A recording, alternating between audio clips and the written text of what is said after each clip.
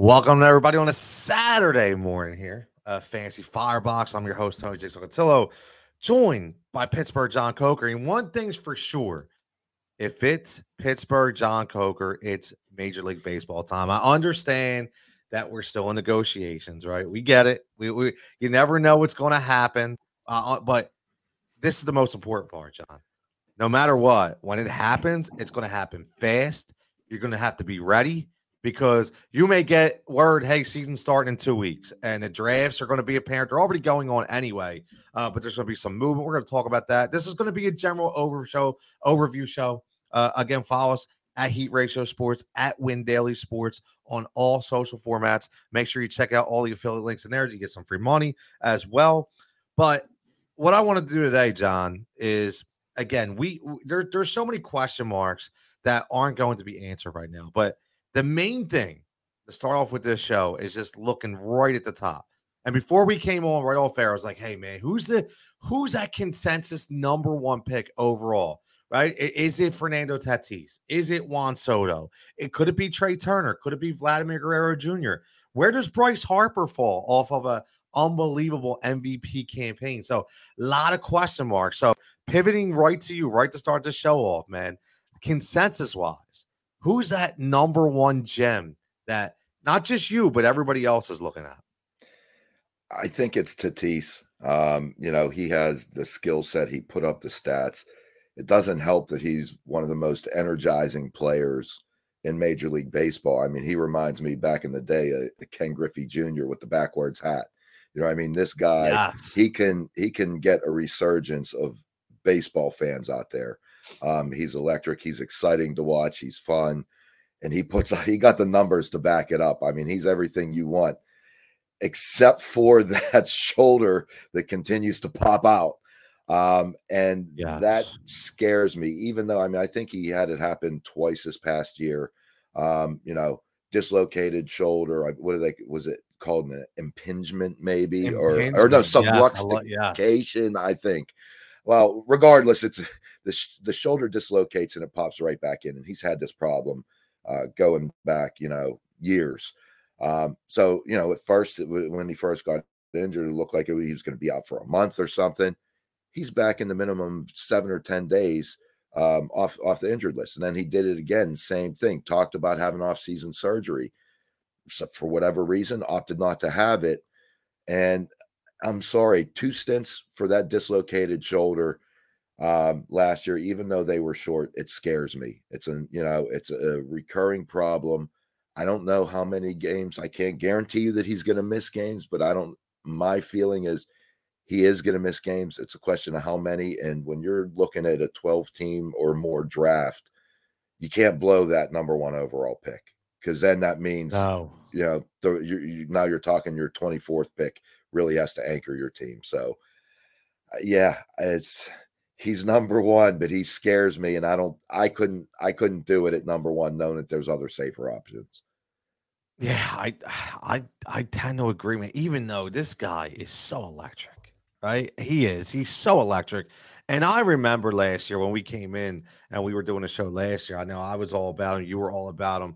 I actually had Juan Soto last year coming in as my number one overall guy. So I would go Juan Soto. Wasn't a bad pick. Obviously this year, kind of the same, right? But here's what I would say.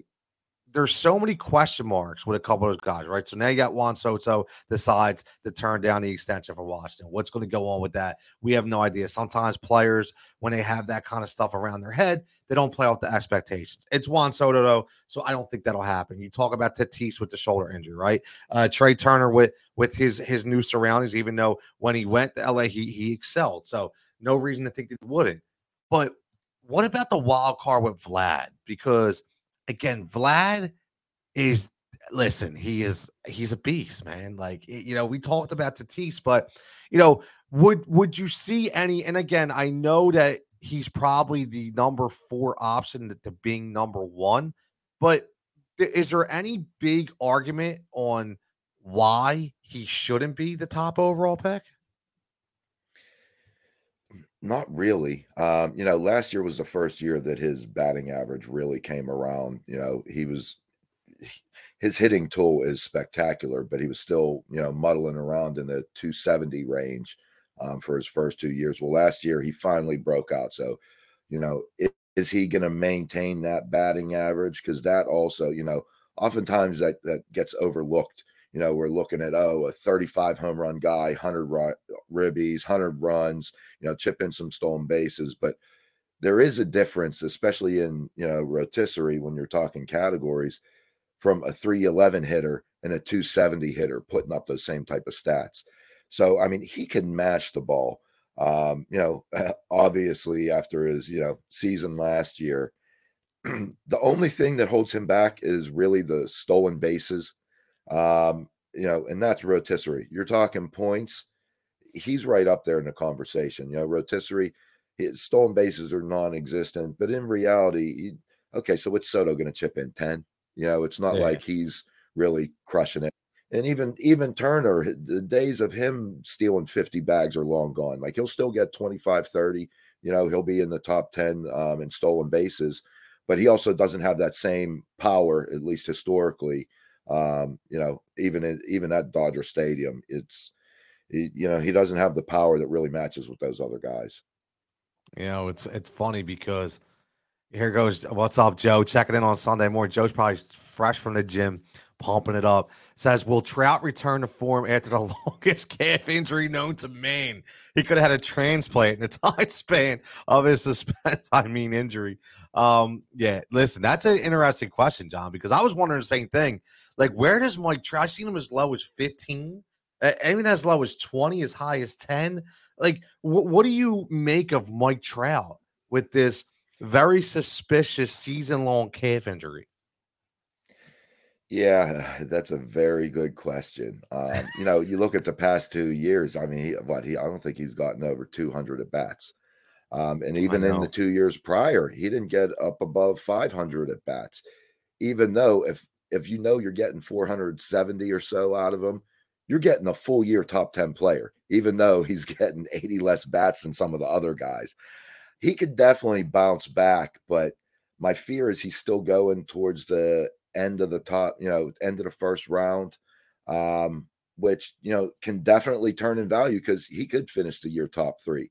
But could he also put up another 200 at bat season and it's a wasted pick? So, yeah, I mean, I think late first, it really just depends on that grouping. I'll take him. But yeah, there's definitely question marks. I mean, he hasn't had above 500 bats since 5 years ago.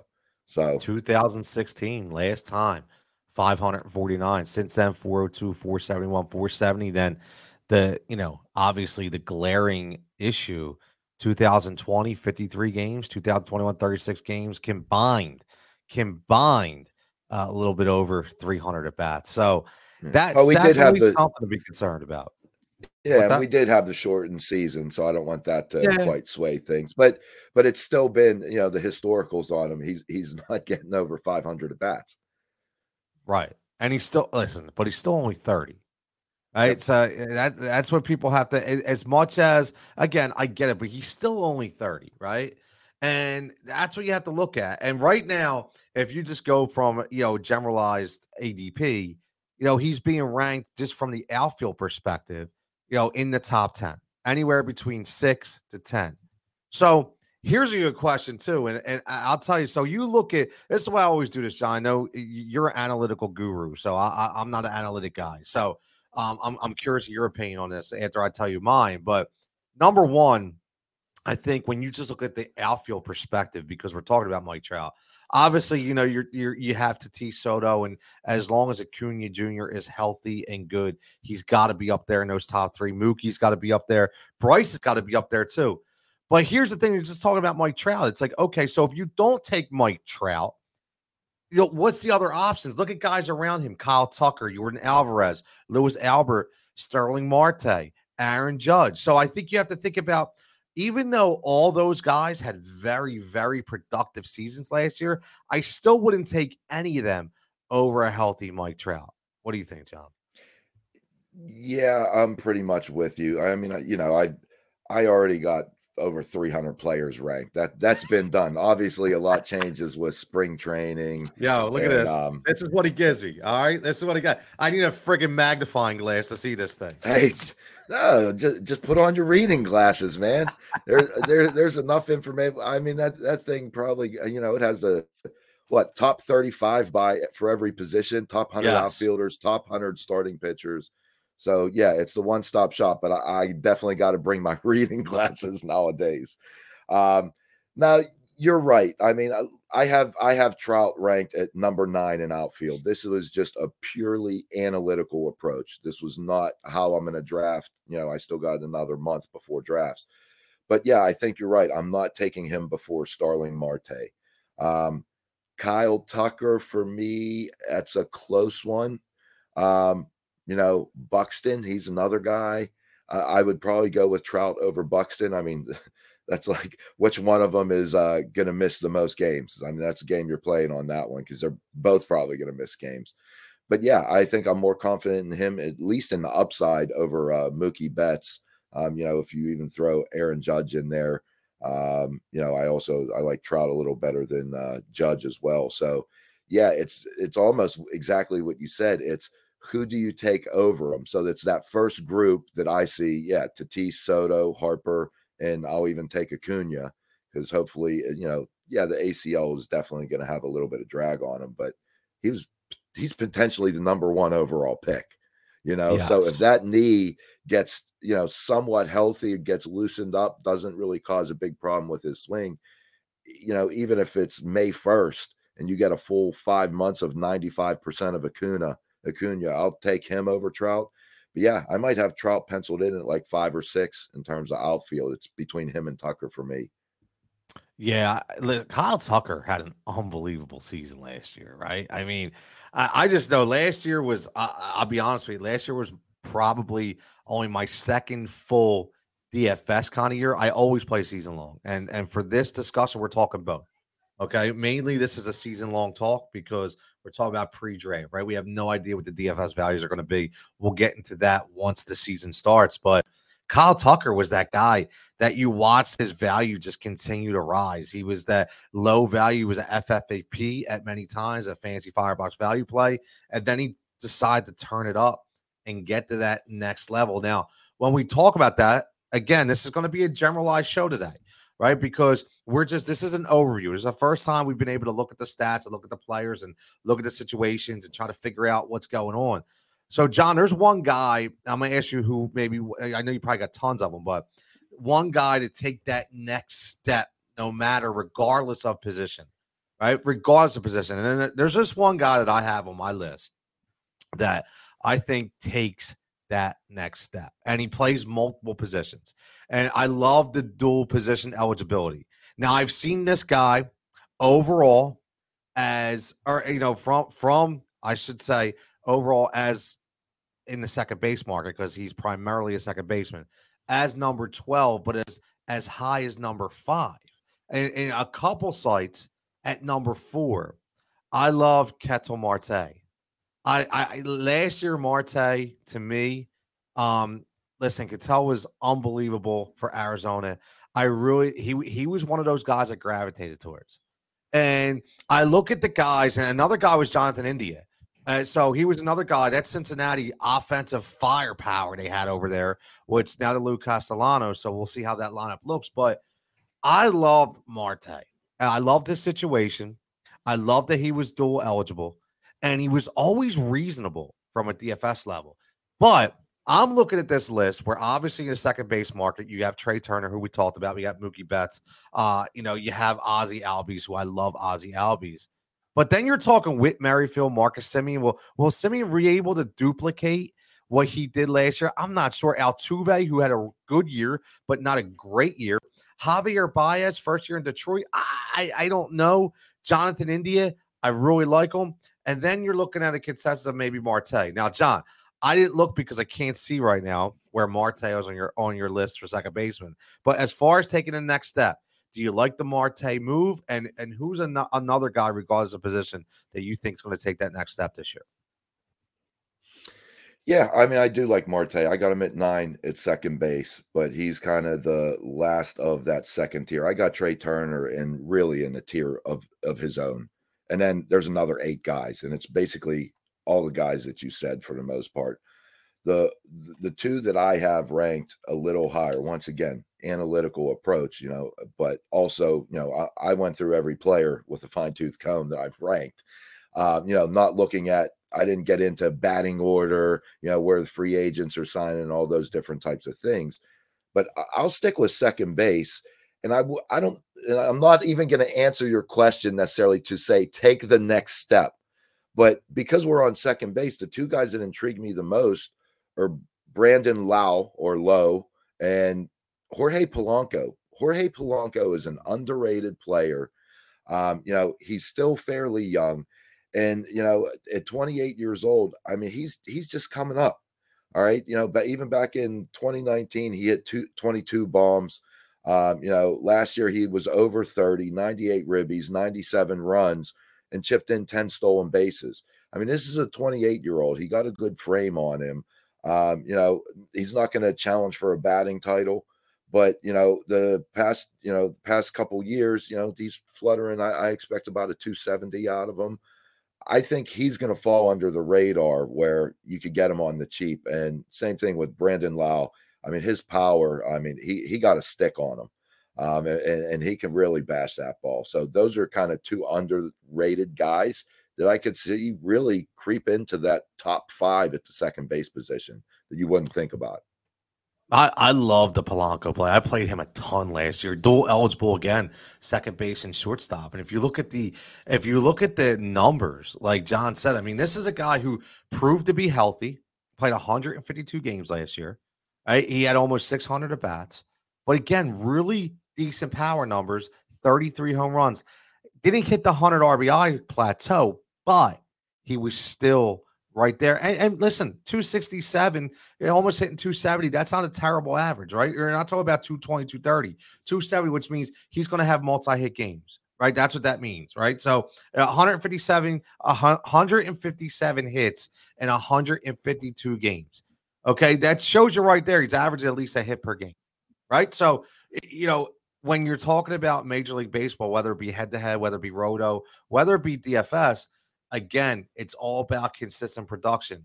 You got to be careful with those power guys that go 0 for 4. You want to get a guy who kind of mixes it a little bit. You're going to get your power guys, but you also want guys that are going to give you a ton of power and a ton of contact ability. So, because then it'll give you that 1 or 2 points per game. So I like the Polanco play a lot. I feel like between him and Byron Buxton, like, that Twins team last year, they had a lot of firepower on there.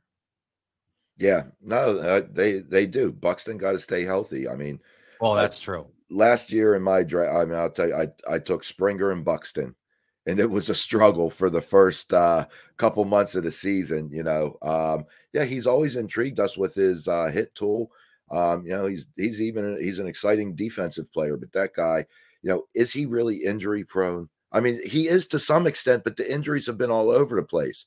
I mean, you can't fault him for breaking a bone, getting hit by a pitch. Like, I mean, that kind of thing happens. So, yeah, who knows? But that team has a lot of potential there. And even the power of, oh my goodness, I'm drawing the blank.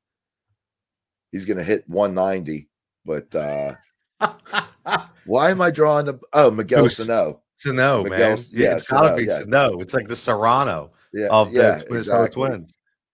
Yeah. Yeah, he can't.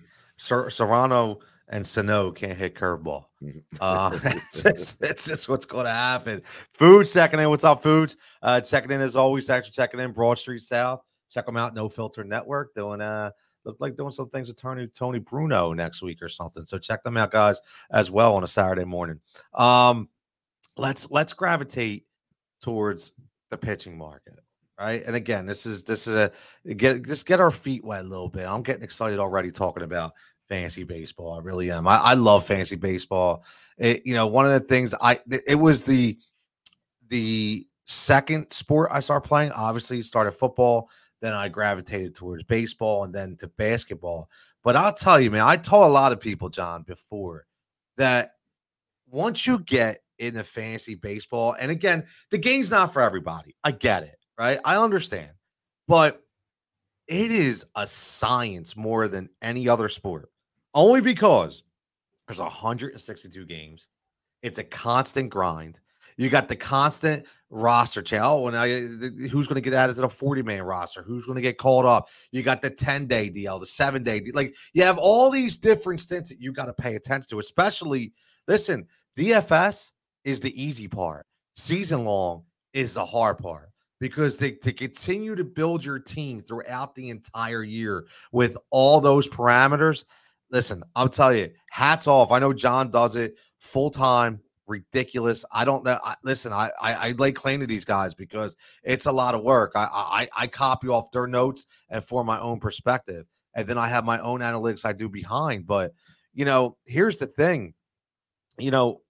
Pitching market is tougher than anything because of the injuries, because of the lack of rotation depth. Right now, you have pitchers that they skip starts now. Right, you never had this back in the day. Now, if you get a guy who's going to give you 12 to 13 wins, it's like you got the golden ticket, like American Idol. Right? I mean, that's what you have to look at. It's a shame, but it's the truth. So John, now I know last year when we did these preview shows, I was a big Trevor Bauer guy. I thought Trevor Bauer was going to be the top guy. I really did. Going to LA, I thought there's no way Trevor Bauer. He listen. It ends and starts with Trevor Bauer. It happened to be Walker Buehler, right? And we all know what's going on with the Bauer situation, right? Let's keep that at bay. But here's what I want to ask you, John, because last year he proved me wrong because he still had a good year. But I'm waiting for this year where Max Scherzer takes a step back. I'm waiting for that year. And I know he signed a big money deal with the Mets. So, and whenever the Mets sign somebody, it never works out. Hola, Johan Santana. But what I just keep thinking is this finally the year? And I'm not saying a terrible year, but that he's not going to give you those innings eating potential. Like, is this the year that Max Scherzer steps back, or is he still a top 5 pitcher? Everybody wants to know. Look, I will say, and sometimes to a fault, but I kind of check myself. I always gravitate to some of these more veteran guys, and I know it's a polar opposite approach than a lot of the people in the industry. I'm not saying that I'm going to continue to expect the same guys. I mean, there is a drop off, and I fully realize this, but I also think that sometimes when you have your truly, truly elite players, they can pitch, hit, whatever, pick a sport. They can be effective, later in age than some others. And I think Scherzer is one of those guys. I mean, look at what Nelson Cruz is doing. Once again, is he really going to hit all those home runs at his age? I don't know. But you know what? I'll take a flyer on that than trying to hit a 1 in 10 shot on some rookie that may not even get playing time. It's even more so in baseball where, look, opportunity is so much. I mean, we talk about it in football. Opportunity in football is how many carries are those backs getting? Opportunity in football is targets. I harp on targets all the time. Yeah. So there's something to be said with just playing time, So in terms of Scherzer, I mean, he's sitting there at 37 years old. For the most part, he's been consistent. It was just really that 1 year that, he had an injury issue. So there's definitely going to be a little bit of a decline. But, looking at, I'm pulling up my rankings. I mean, I still got him at number 3, sub 3 ERA, the whip sitting around the 1 mark. And I still got him well above 200 Ks. And I mean, how many guys really have a feasible shot at getting 250 Ks, 240 Ks? There's not many of them. So, yeah, I mean, I'm okay with Scherzer again, but I mean, one of these years he is going to drop off. Yeah, he is. And Foods checking in says, I think Max still has something left in the tank. You mentioned 37 years old. Here's the thing, Foods. Here's the thing, John, and I will say, everybody out there, you heard John just say whip. If you can get a pitcher that's under a 1 whip, that's elite territory. Elite whip under 1, man. I mean, and I'll be honest with you, Max Scherzer, it's all about staying the test of time. Only three times out of the last 9 years was he above 1 for WHIP. 1.18, 1.11. That's not and even when he went above it, it wasn't ridiculous. So he has been the epitome of consistency. I don't know, John. It just scares me. I know he's had a dead arm issue before, right? He's had a back problem. There's a lot of things that he's had, and now he goes, at 37, he jumps over. But again, I mean, look at Justin Verlander. You look at guys back in the day. Look at Greg Maddux. I mean, these guys continue to pitch well into their late 30s and pitch predominantly well. So, I mean, listen, the odds are that he's going to do well. And the thing is, as long as he stays healthy. And at 37, listen, that's always going to be the question mark. It's always going to be the question mark. But now, how about the guy who came out of Milwaukee? Go ahead. What's that? Oh no, you mentioned Trevor Bauer. Yes. And if you recall, we were very adamant last year around this time. And you said Trevor Bauer, it was your guy, and I called Lucas Giolito. Yeah, I don't think either one of us really won that argument. Okay, Giolito was serviceable. We know the whole Bauer thing, so I just putting it out there. I think we both lost on that one a little bit. No, I think we did, but you know what? We both won on was there was two guys, and I'm going to get the Burns in a second, but there was two guys that we both mentioned. Number one, you were a big Walker Buehler guy because when I talked about Bauer, you're like, you liked some Walker Buehler, and he had an unbelievable year. And I loved Zach Wheeler. A lot of guys were out on Zach Wheeler as a top pick, and he was a stud, right? Zach Wheeler was a stud. And the reason why is because he took that next step. When you're 28, 29 years old as a pitcher, and you're finally hitting your stride, those next 4 or 5 years are going to be either really, really good or really, really bad. And I could just tell that he was primed and poised to have a very, very big year. And a lot of guys from New York media who I talked to were like, hey, we would have never gave him that money. And, that Philadelphia gave him because of his lengthy injury history. And they didn't think that he could take that next step.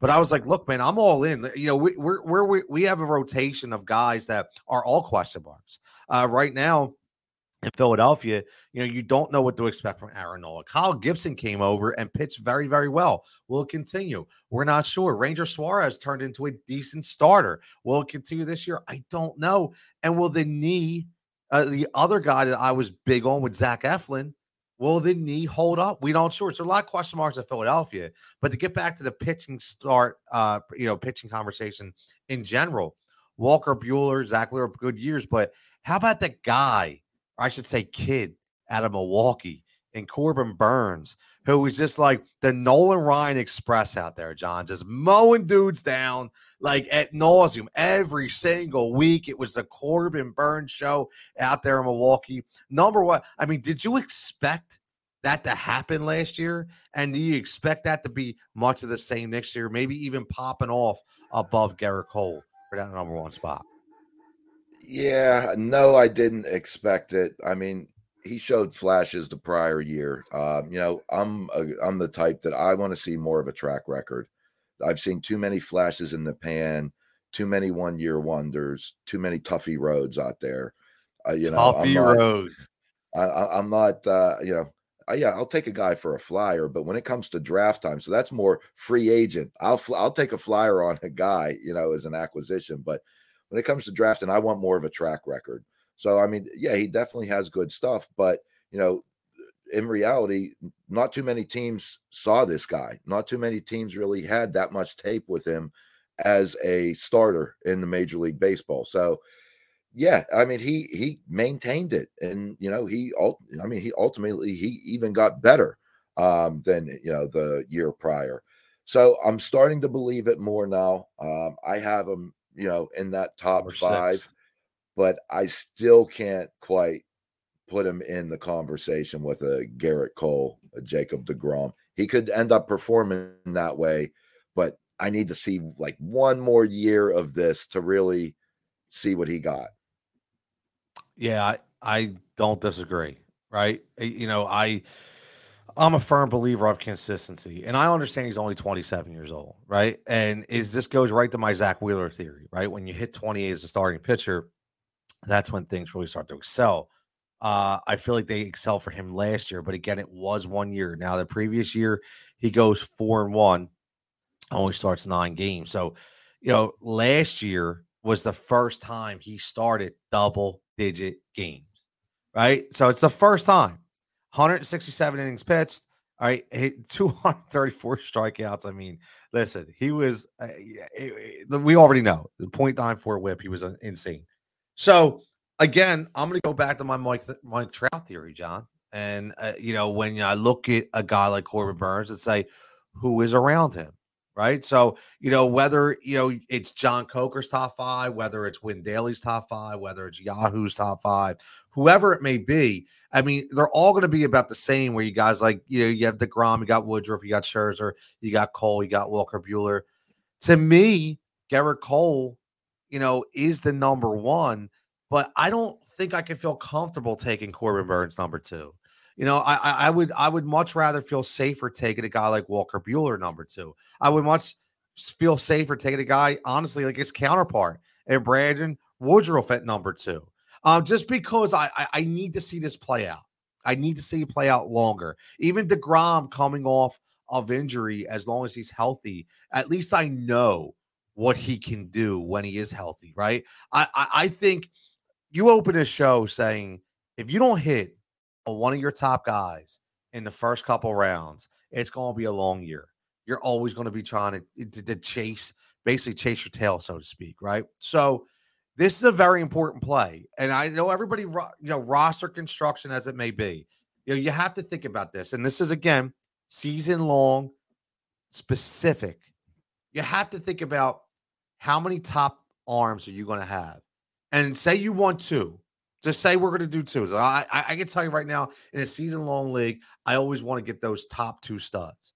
One of them has to 100% not only hit, but give you that expectation and probably exceed a little bit on what your preseason projection is in order for you to feel comfortable. So you're talking about Corbin Burnes is going to have to be that top guy in your draft. And you better hope, right? You better hope that he is going to prove out. Now, John, when we talk about the pitching perspective, and you're going a name that I think is very interesting. Because here's what happened last year in San Francisco. They did a really good job in signing a bunch of players to 1-year deals. One of them specifically was Kevin Gausman. Signed him a 1-year, $18.5 million deal, and he balled out. He balled out last year. Now he goes to Toronto. And speaking of, it's going to be a 2-part question. Speaking of Toronto, a guy that balled out for them now leaves and goes to Seattle, and Robbie Ray takes some big money. So could either one of these guys, John, with the years that they had last year, that a lot of people did not predict, Gausman is a fire thrower, right? He is a hard thrower. He can be hit if his location's off. And Robbie Ray obviously has 3-pitch potential and is more of a finesse style of pitcher. Both of these guys right there, could they be your second-tier starter in season long? Would you feel comfortable as they're your number 2 guy and one of those guys? I wouldn't really feel comfortable per se. Yeah, look, I was a Gausman guy for years when he was in Baltimore. I had him on many teams waiting for him to break out. Never quite got there until finally, in his age 30 season, and even in the shortened season, he had a decent year. But he really broke out last year for the first time, at age 30. So yeah, the Giants, they've been working wonders with that pitching staff, like you said, bringing in guys that, haven't really performed overly well, just middle of the road guys, and really turn them into a good pitching staff. That's what really carried San Francisco most of the year. Going to a Toronto team, look, I don't know. It was I seen too much of that AL East and Gausman's failures. Toronto, I'm not sure where they're playing all their home games this year, but it was a very hitter favorable park for what it was last year. So I'm not as high on Gausman as I would be with Robbie Ray. Robbie Ray, similar, really last year was the first year that he broke out. His problem all along, I mean, he's a flamethrower. I mean, he always got the Ks. Question is, how many walks is this dude going to have? What's that whip number going to be? Is it going to be above 1.3? Because you can't have above a 1.3 and be your number 2 pitcher. Is it going to be above 1.2?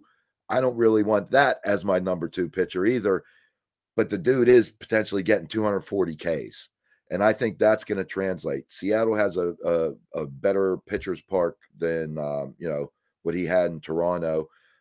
You hope whatever mechanical things and, his control that he figured out in Toronto hopefully stays with him in Seattle. So if I had to choose one, I would go with Ray. But I may feel a little more comfortable. I mean, can I go back in the pan and go with Giolito again? I think I would take Giolito over Ray. I mean, common theme of everything that we've been looking at is who goes in that category.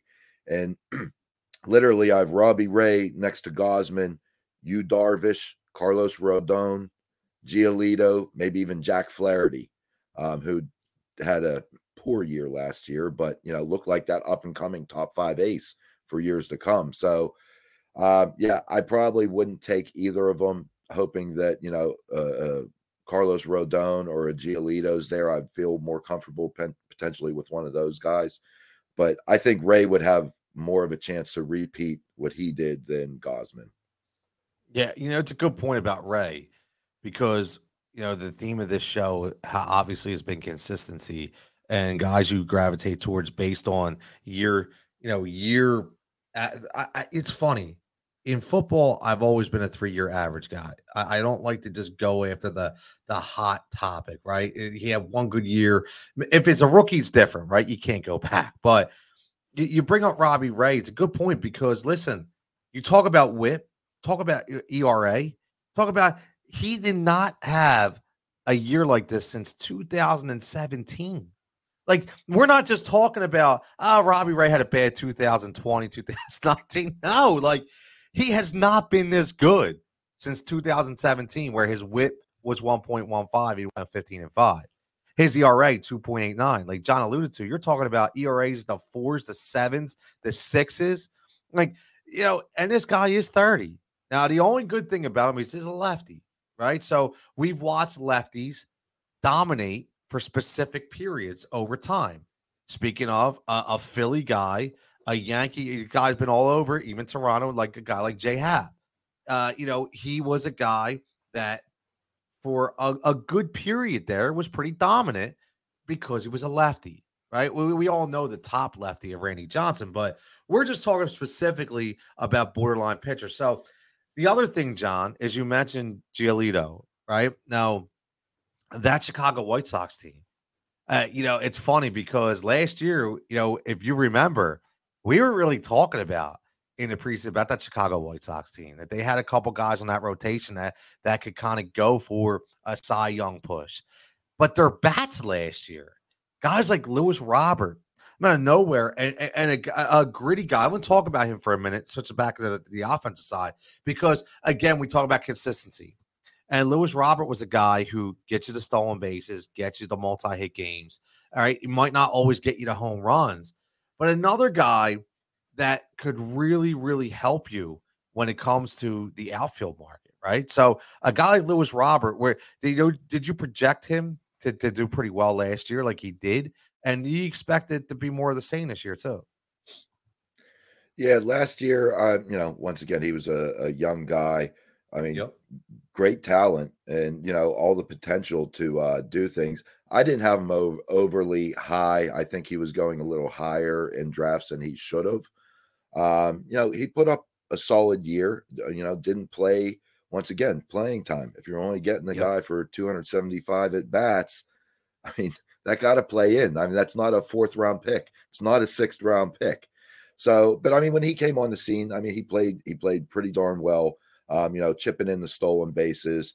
If he can do 25 homers, 10 stolen bases, and hopefully have that decent average because he does have a very good, hitting eye. That's a guy that's solid. He's not necessarily going to win you a championship, but that I think he's going to be a solid, consistent guy for years to come. Not wowing you, not putting up first round numbers, but just one of those guys that's going to continually produce, and get you a lot of counting stats. Yeah, I really like him. I'm going to gravitate towards him. I was always gravitated towards him through daily fantasy. I really liked. He was a very, very good value. He was a FFVP for a while. You mentioned playing time. I think obviously he's proved that he's going to be the guy now in Chicago, which is a good thing in center field. They need that. I mean, they listen. There's a lot of historic center fielders they've had for the Chicago White Sox, so we could talk about that for another episode. But let's do this. We went about 40 minutes. Don't want to go all morning. I just want a little preview show. Get the juices going. Look at what we're kind of looking at as far as projection models and things of that nature. With the only thing we didn't touch on, John, was the closer market. Now, in fitting, as we close out this episode, let's touch on the closer market. And it's funny, me and John had an off-air discussion, and John was saying how it's always nipped him in the butt as far as injuries when he's been drafted closer. And I was a huge closer guy. So every season-long league I've always was in was always a two-closer league. So I wanted one that was predominant, whether it be Mo, right? And obviously, for those who don't know Mo, you should know Mo, but Mariano Rivera. I wanted that top guy. I always did. And again, I reached for him. It didn't matter. I wanted that guy. So this year, John, number one, the closing position has changed over the years. There's not many teams that are going to come in right off the bat and be 100% all in on their closer. It just doesn't happen anymore. There's a couple guys, but besides that, it's closer by committee. A lot of these managers now, they do gameplay situations. And I'll be honest with you, this is where you can tell the difference between a professional fantasy baseball player and a rookie. Because a lot of these names, you would have no idea who these guys are if you don't follow the game. So, segue into this question, John. Number one, let's just get, a couple of your top closers right off the bat because it's too early to get into sleepers and things of that nature. We got to see how this season plays out as far as contract negotiations to see what the lineups are like. Because one thing I'll ask you this, John, when I always did it, and I always looked at my closers, I always, number one, went to look at the rotation. Number two, obviously, this theory proved me wrong a few times, which was odd, but I always wanted a closer on a good team. I said, why do I want a closer on a bad team? Because they're not going to win many games. But for some reason, over the years, some major dominant performances from closers were on shitty teams. So, that doesn't always come to fruition. But when you're looking at the closer position, what are you zeroing in on as what makes up your projection model? Number two, what are those, top 2 or 3 or maybe 4 guys at the closer role, that you're looking at this year? Yeah, the closer role is all about saves. Some leagues they've gone to, if it's a roto league, they've gone to a solds category, which is saves plus holds. Really waters down the market in terms of how much a save means because it means just as much as a hold. So now instead of 1 save a game, you're potentially getting a save and 2 guys getting holds. So now you have a lot of these, 8th inning guys, 7th inning guys that have great ratios and just have a full-time closer ahead of them that become very valuable. But saves is really what the closers are all about. It's funny that you said you like closers for, good teams that are going to win. And I think that does apply for the truly elite tiers. You think back, Mariano Rivera, think back about the guys that were, top 2, top 3 at the position. They were typically the guys that, they were playing into October. But I would usually take a separate approach. And everybody knows I bleed black and gold, even for my piss poor Pirates. Here we go. But think about all the closers that they had over the years getting 35 to 40 saves and you're getting them in the 10th round, 11th round. Felipe Vasquez, Mark Melancon. I mean, every year it's just who is the setup man. They trade the closer in, July or August. Setup man comes in, and next year he's the closer, and he does well. I mean, I will say Pirates have had a decent, bullpen for quite a few years now. That's about the only thing that they've had. But, I'm okay if they're, and once again, you said there's not that many etched in closers. So the Pirates have been a team that really have gone historically with a closer, where you could look at some other teams like the Royals, that are not only not a very good team often, but, also start flipping around that closer situation, playing matchups, situational things as the game goes on. So, in terms of the truly elites, I mean, to me, it's Josh Hader. Josh Hader, he has the job. It's his. He's fired. That's it. And then, I mean, you could look at Liam Hendriks. It just scares me with the whole Kimbrel thing. I think it was a great team move, but is he really going to, is Kimbrel going to steal 10 saves because, they're playing matchups? Is something going to happen? Could they even trade Hendriks and keep Kimbrel, come somewhere down the road? I'm not saying that it's going to happen. I don't think it's going to happen, but just the presence of Kimbrel, has me have Hendriks, a little bit below Hader. Otherwise, I would have them easily 1-2 interchangeable. And then truthfully, I think you got a bunch of guys. You have some closers, but what is it? Raisel Iglesias, who couldn't even hold the job down in Cincinnati, but now what? He's the number 3 closer with the Angels. Emmanuel Clase, or he didn't even have the job in Cleveland going into last year. So how much can you really count on these guys? You have your good old Kenley Jensen, who, once again, I mean, he didn't even have a lock on the job in LA over the past 2 years, where he had, hit some stumbling blocks. Ryan Presley, I know he's up there, but then there's just a bunch of guys. I'm going to wait a little bit. I'll wait until the 7th round, 8th round. You and I both, whether it's baseball, football, we're tier drafters. I mean, I think that's the best way to tier. Every time I'm looking, I mean, I highlight my spreadsheet and I say, look, I want a guy. Here's my top tier, 1 through 4. And then my second tier, 4 through 8. I need to get one of these guys. If I'm going and there's still a guy from that top tier and I'm up and the other 3 guys in that tier are gone, I'm taking that 4th guy, because I think he is in the same class as those other guys. So at the closer position, I think after those top 2, you got, 8, 10 guys that, you could throw in. And oftentimes in baseball, I'll even wait later. I'll wait and see, I'll take 1 closer, 2 closers, and then I'll work that waiver wire. Some people go with, have Fab, which brings a little bit of a different mix. But if it's just a free agent pool, I'll get some waiver wire closers. I mean, I don't know what the stats have been over the past 2 years, but I mean, historically, you would have at least 50% of your closers turn over in a year. Yep. So much value is to be had. If I'm not going to pay up for Hader, which I probably won't, I'll just take out of that next big group. Yeah, it's exactly what we talked about. You can wait. You can afford to wait. So that's one thing we can afford to wait. Remember that.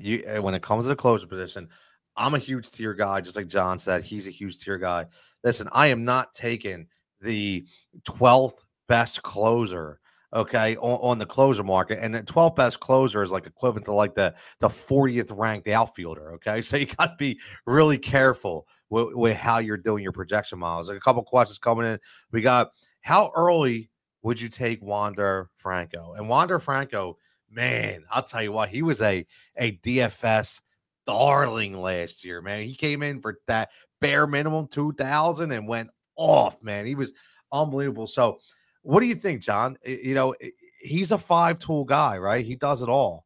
And, he's going to get you consistent points. Now, here's the thing. I honestly, last year, I gravitated towards Franco on the DFS side of things because he was so tool oriented when it comes to walks, when it comes to stolen bases, and he was filling up the stat sheet. But where would you go with Franco in a crowded outfield position? I'm not very high on him, at least for this upcoming year. I think he could be a generational talent. I think he has, he got all 5 tools. So, but I don't know that he's developed that raw power yet. You also look at, where is he going to be batting in the order? Who's going to be hitting around him? What are those numbers going to look like? How much is he going to be stealing bases? I could see him, maybe getting to the 25 home run mark. I don't really envision him going much above that for this upcoming year. I think he's going to get drafted way too high on name value. And I mean, there's a ton of guys, shortstop. It's crazy how shortstop to me seems like such a deep position this year, where it used to be, one of the most shallow positions, just a handful of years ago. But yeah, Franco, he will be drafted before I'm willing to take him. I could see capping out at a 20 home run, 10 stolen base season. Is he really going to get up to, that 100 category? I don't think so. Can he get to 90? Maybe. I think more like a 90-80 one way or another. And the batting average, I don't see him hitting above 311 yet. Like 280 hitter maybe. So that's kind of the peak. So I'm not taking him overly high. I would take him at a middle infield spot more than I would draft him as my shortstop. And I know, look, that's my opinion. He's going to go well ahead of where I would draft him. But that's kind of what I'm going with, especially in I know you said in the outfield, I'm talking shortstop. I mean, outfield, I have him probably sitting around the 40th outfield, somewhere around there. I like it. I mean, we just talked about this with Corbin Burns. We talked about, the consistency factor. We talked about, what is he going to do going ahead? Is it a 1-year wonder? Is it going to be able to mimic exactly what he did where he busted onto the scene, right? So many different perspectives to look at, but some really good info right there. And let's end on this. Adam checking in. What's up, Adam? As always, checking in. Avid follower, Heat Ratio Sports. Make sure you follow at Heat Ratio Sports. Follow at Win Daily Sports. Both of those, it's a multicast show, which is great on both platforms. Make sure you get both the tremendous content on both channels. Guys doing amazing work. So make sure that you hit that. And again, last night, John, DK special last night. I gotta say it. Hit the DK special last night. Obviously, if you guys don't know, you got to listen to the NBA Pre-Lock show every night, weekly on Win Daily Sports. Me, Ghost, Adam. We drop our props for profit. Last night, I threw in the DK special with Harden, Cat, and Embiid all scoring 25-plus points at plus 600. And guess what? It hit, and it hit on the final. Listen, Karl Anthony Towns had a fiery dunk down the lane that got on the 25 points, and then he went out of the game, never came back in. So thank you, Kat. Even though I don't like you, I appreciate what you did last night to put some money in my pocket. But Adam says, you guys think, we're going to end the show on this, Freddie Freeman is staying with the Braves, and if not, where's a team that you see him go? Listen, John, I mean, it's funny because, and I know everybody's going to, this is the common consensus, right? That everybody's going to say Yankees. And I listen, I can't help but look at Freddie Freeman and look at Mark Teixeira like all over again. Like maybe it's me. Maybe it's because they play the same position. I think Freddie Freeman's a better player, but just a situation. And I can't help but think of him in pinstripes. I don't know what it is, but the Braves have a big decision to make here. And listen, there's a couple moves, and not just Freddie Freeman and Carlos Correa as well, that once this lockout is over, it's going to be interesting to see where those two guys end up, where they stay, where they end up. That's, I think, the topic of conversation. But let's just say Freddie Freeman, just your overall gut. Does he stay with the Braves? And if he doesn't stay with the Braves, where's the overall gut say that he goes? Yeah, I mean, earlier, like right after the season, I was pretty confident he was going to stick around with the Braves. No, I'm not so much. I mean, I think to me, if I'm the Braves, it's a no-brainer. I'm keeping him. I mean, he's a great ball player. He's a leader. He's still relatively young. He's a cornerstone of that franchise. And then you have these young guys, the Austin Riley, Mash, and Acuna, and even some younger guys on the pitching staff. So, I mean, if I'm the Braves, to me, it's a no-brainer. If he leaves, yes, I would say that the Yankees, who have really been looking for that first baseman for quite a few years since Teixeira, I mean, plugging in Luke Voit, he was supposedly going to be the next guy, but they just keep plugging different guys in. Nobody's really taken over that job. I think that would be the most logical landing spot. But what I will throw out there, how interesting would it be if he ends up going to the Padres? I'm not saying it's going to happen, but look, the one thing, and I know we're ending on this conversation, but that's one thing that I will say to keep in mind for this whole upcoming season, the DH is coming to the National League. All right. That's going to happen. Like, I don't think that's it. That's not even part of this whole collective bar. Like that's pretty much a done deal. So yes, the savvy fantasy baseball players, especially for season-long drafts, are going to know that. I mean, there could potentially be, look at the catcher position, which is always overlooked, or some of these catchers on their day off is going to be getting DH at bats. So that catcher that otherwise would have got 300 at bats is getting 450. If you're in a weekly lineup league, look, those at bats can matter. Same thing. Look, Hosmer's there. You had that DH, Hosmer. It's like an open spot. So with these guys that are, free agents that are out there and that can be signed, there's ultimately another hitting spot for half the teams in the league, and the Padres have a pretty deep roster, but, where another guy could come in, they could spend, this is their window. Let's spend on that guy because we got room for another bat. Same thing ain't going to be true for the Pirates per se. They ain't got enough guys to fill out the 8 hitting spots that they have, let alone a 9th. So it's going to be on a case-by-case basis, but it's something to consciously think about, even if it's in the later rounds of a draft and you're sitting there and, we talked about playing time. I don't want to get too much into it, but that DH spot is going to open up additional playing time for some guys in the National League. And that could be the tiebreaker when you're torn between 2 different guys. Is one going to have more full-time at bats to potentially put up better stats? So Yankees 1 in terms of Freeman. I'm going with Padres 2 as a dark horse. And I think he's going to be a Yankee. I don't think the Braves are going to re-sign him, even though they should. Yeah, I don't think so either. Listen, and here's we're definitely going to end the show on this because this is a real dark horse candidate, and I this isn't my idea.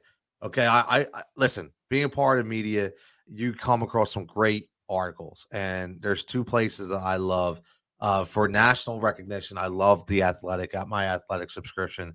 I'm a big Jason Stark guy. I love all the writers at The Athletic, but locally. Okay, there's a guy named Evan Macy, does a great job for Philly Boys. And he wrote an article just this past week about what if Freddie Freeman came to the Phillies, right? Now, hear this out. He makes a lot of great sense in this article. And again, it probably could be a pipe dream, but because we know the Phillies aren't comfortable going over that luxury tax. But if they certainly wanted to go all in, John, okay, the Braves offered, and this is straight from his article. Go check it out on Philly Voice. You check out Evan Macy. The article is rumored, MLB rumors, should the Phillies go after Freddie Freeman. It was published on February 23rd. And it specifically says that he turned down a 5-year, $135 million deal. He wants a 6-year deal, obviously. Why wouldn't he? Right. And the growing belief, he writes this is from Buster Olney. He puts the quotations here that the Braves will move quickly to settle on an alternative and move on to get past the conversation. The growing belief is that Freeman will land somewhere else outside of Atlanta. So his article is based on exactly what you said, John, about the DH, because the one part of the Phillies lineup that I think we can all be in agreement is the weakest link is Rhys Hoskins. He's very inconsistent. We don't listen. He is a flawed player, even though you may say he has good years. I get it, but he is not a consistent player that's going to help you win a championship. I'm sorry. He's just not. But now, if you were able to go above that luxury tax number, okay, which they would have to be able to do, okay, then they go after a guy like Freddie Freeman. Now that DH becomes a different story because you could even hide Rhys in the outfield from time to time, but now you have a consistent power bat from the left-hand position again with, with obviously JT Realmuto being in the middle, right? Because you probably would go, I would guess, Bryce, and then whether you go left, right, or left, right, left, but you would have more stability. But man, John, could you imagine? And he writes in 104 career games at Citizens Bank Park, Freeman has 15 home runs, 60 RBIs, and batting .287, and he's 32 years old. Which he's at that threshold where we just talked about prime, especially from the bat. So again, could you imagine if the Phillies went after and signed Freddie Freeman? Wow. That would be amazing, man. It would. It absolutely would. Listen, is it far-fetched? Go ahead. No, I'm just saying, like, what do you think? Is it that far-fetched for that to happen? It's not far-fetched, but I mean, it's like any team. Yeah, of course. Why wouldn't you want a top 3 player at any position? You know what I mean? So, yes, but I don't necessarily think it's the right fit. Like, yes, I would be happy if that happened, but you still got that hole on the left side of the infield that if I'm going to spend the money, I'm going to shore up that hole before I'm going to spend to upgrade Freeman over Haskins, or Hoskins. We talked, there's that open spot in the DH, but am I spending the money on that first base position knowing that I got that ugly hole at third base and at shortstop?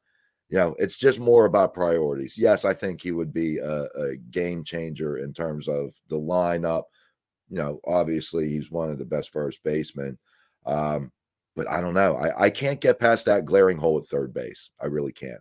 And if they're going to spend money on a guy, I would spend it to fill that hole, not fill the first base. On a closing note, I agree with that because that's why I'm a big Chris Bryant promoter here. I want Chris Bryant in a Phillies uniform. If you're going to go all in, like John said, because listen, we've already understood that Alex Bohm is not the answer at third base. So you need a third baseman, and I'm not playing Segura there forever. So I agree, John. That's one thing, 100%. I would go at the third base, but it is a nice pipe dream. And again, check out that article on Philly Voice by Evan Macy. He put some really good stuff in there. Just listen, he even labels it as a pipe dream, but you never know. I mean, stars could align, things could happen. Hey, James Harden's a 76er. Who would have thought about that? But listen, as always, want to appreciate everybody for tuning in on Saturday morning. Went a little overtime, but that's okay. We hit on a bunch of topics just as an opening segue into the fantasy baseball season. Next week, we'll be back talking other things as well, whether, positional analysis, sleepers, tier systems, guys that you may want to look for in your later stages of the draft. And then once the negotiations end, we'll be here with the DFS angles as well. So make sure you check out Win Daily Sports, check out Heat Ratio Sports. Both of them on all social formats. They're everywhere. All the guys, all the personalities. And again, tune in tomorrow night, Sirius Satellite Radio Channel XM, 87 XM. Tomorrow night, I'll be there live 9 to 11 talking tonight. Tonight, they'll be talking some fancy basketball live bets. And tomorrow, we will be talking the running back and the quarterback position as it ended, as it going forward for NFL fantasy, mixed with some live betting as well. So make sure you check them out and check us out everywhere. So as always, for John, for myself, everybody stay safe, stay healthy, enjoy your Saturday, enjoy your Sunday. It's almost springtime, which is a wonderful thing, which means pretty soon we're going to hear that hit at a bat, smack at a glove, and then contract negotiations will be set, and we will get some baseball. So everybody have a great weekend, and we'll catch you next time.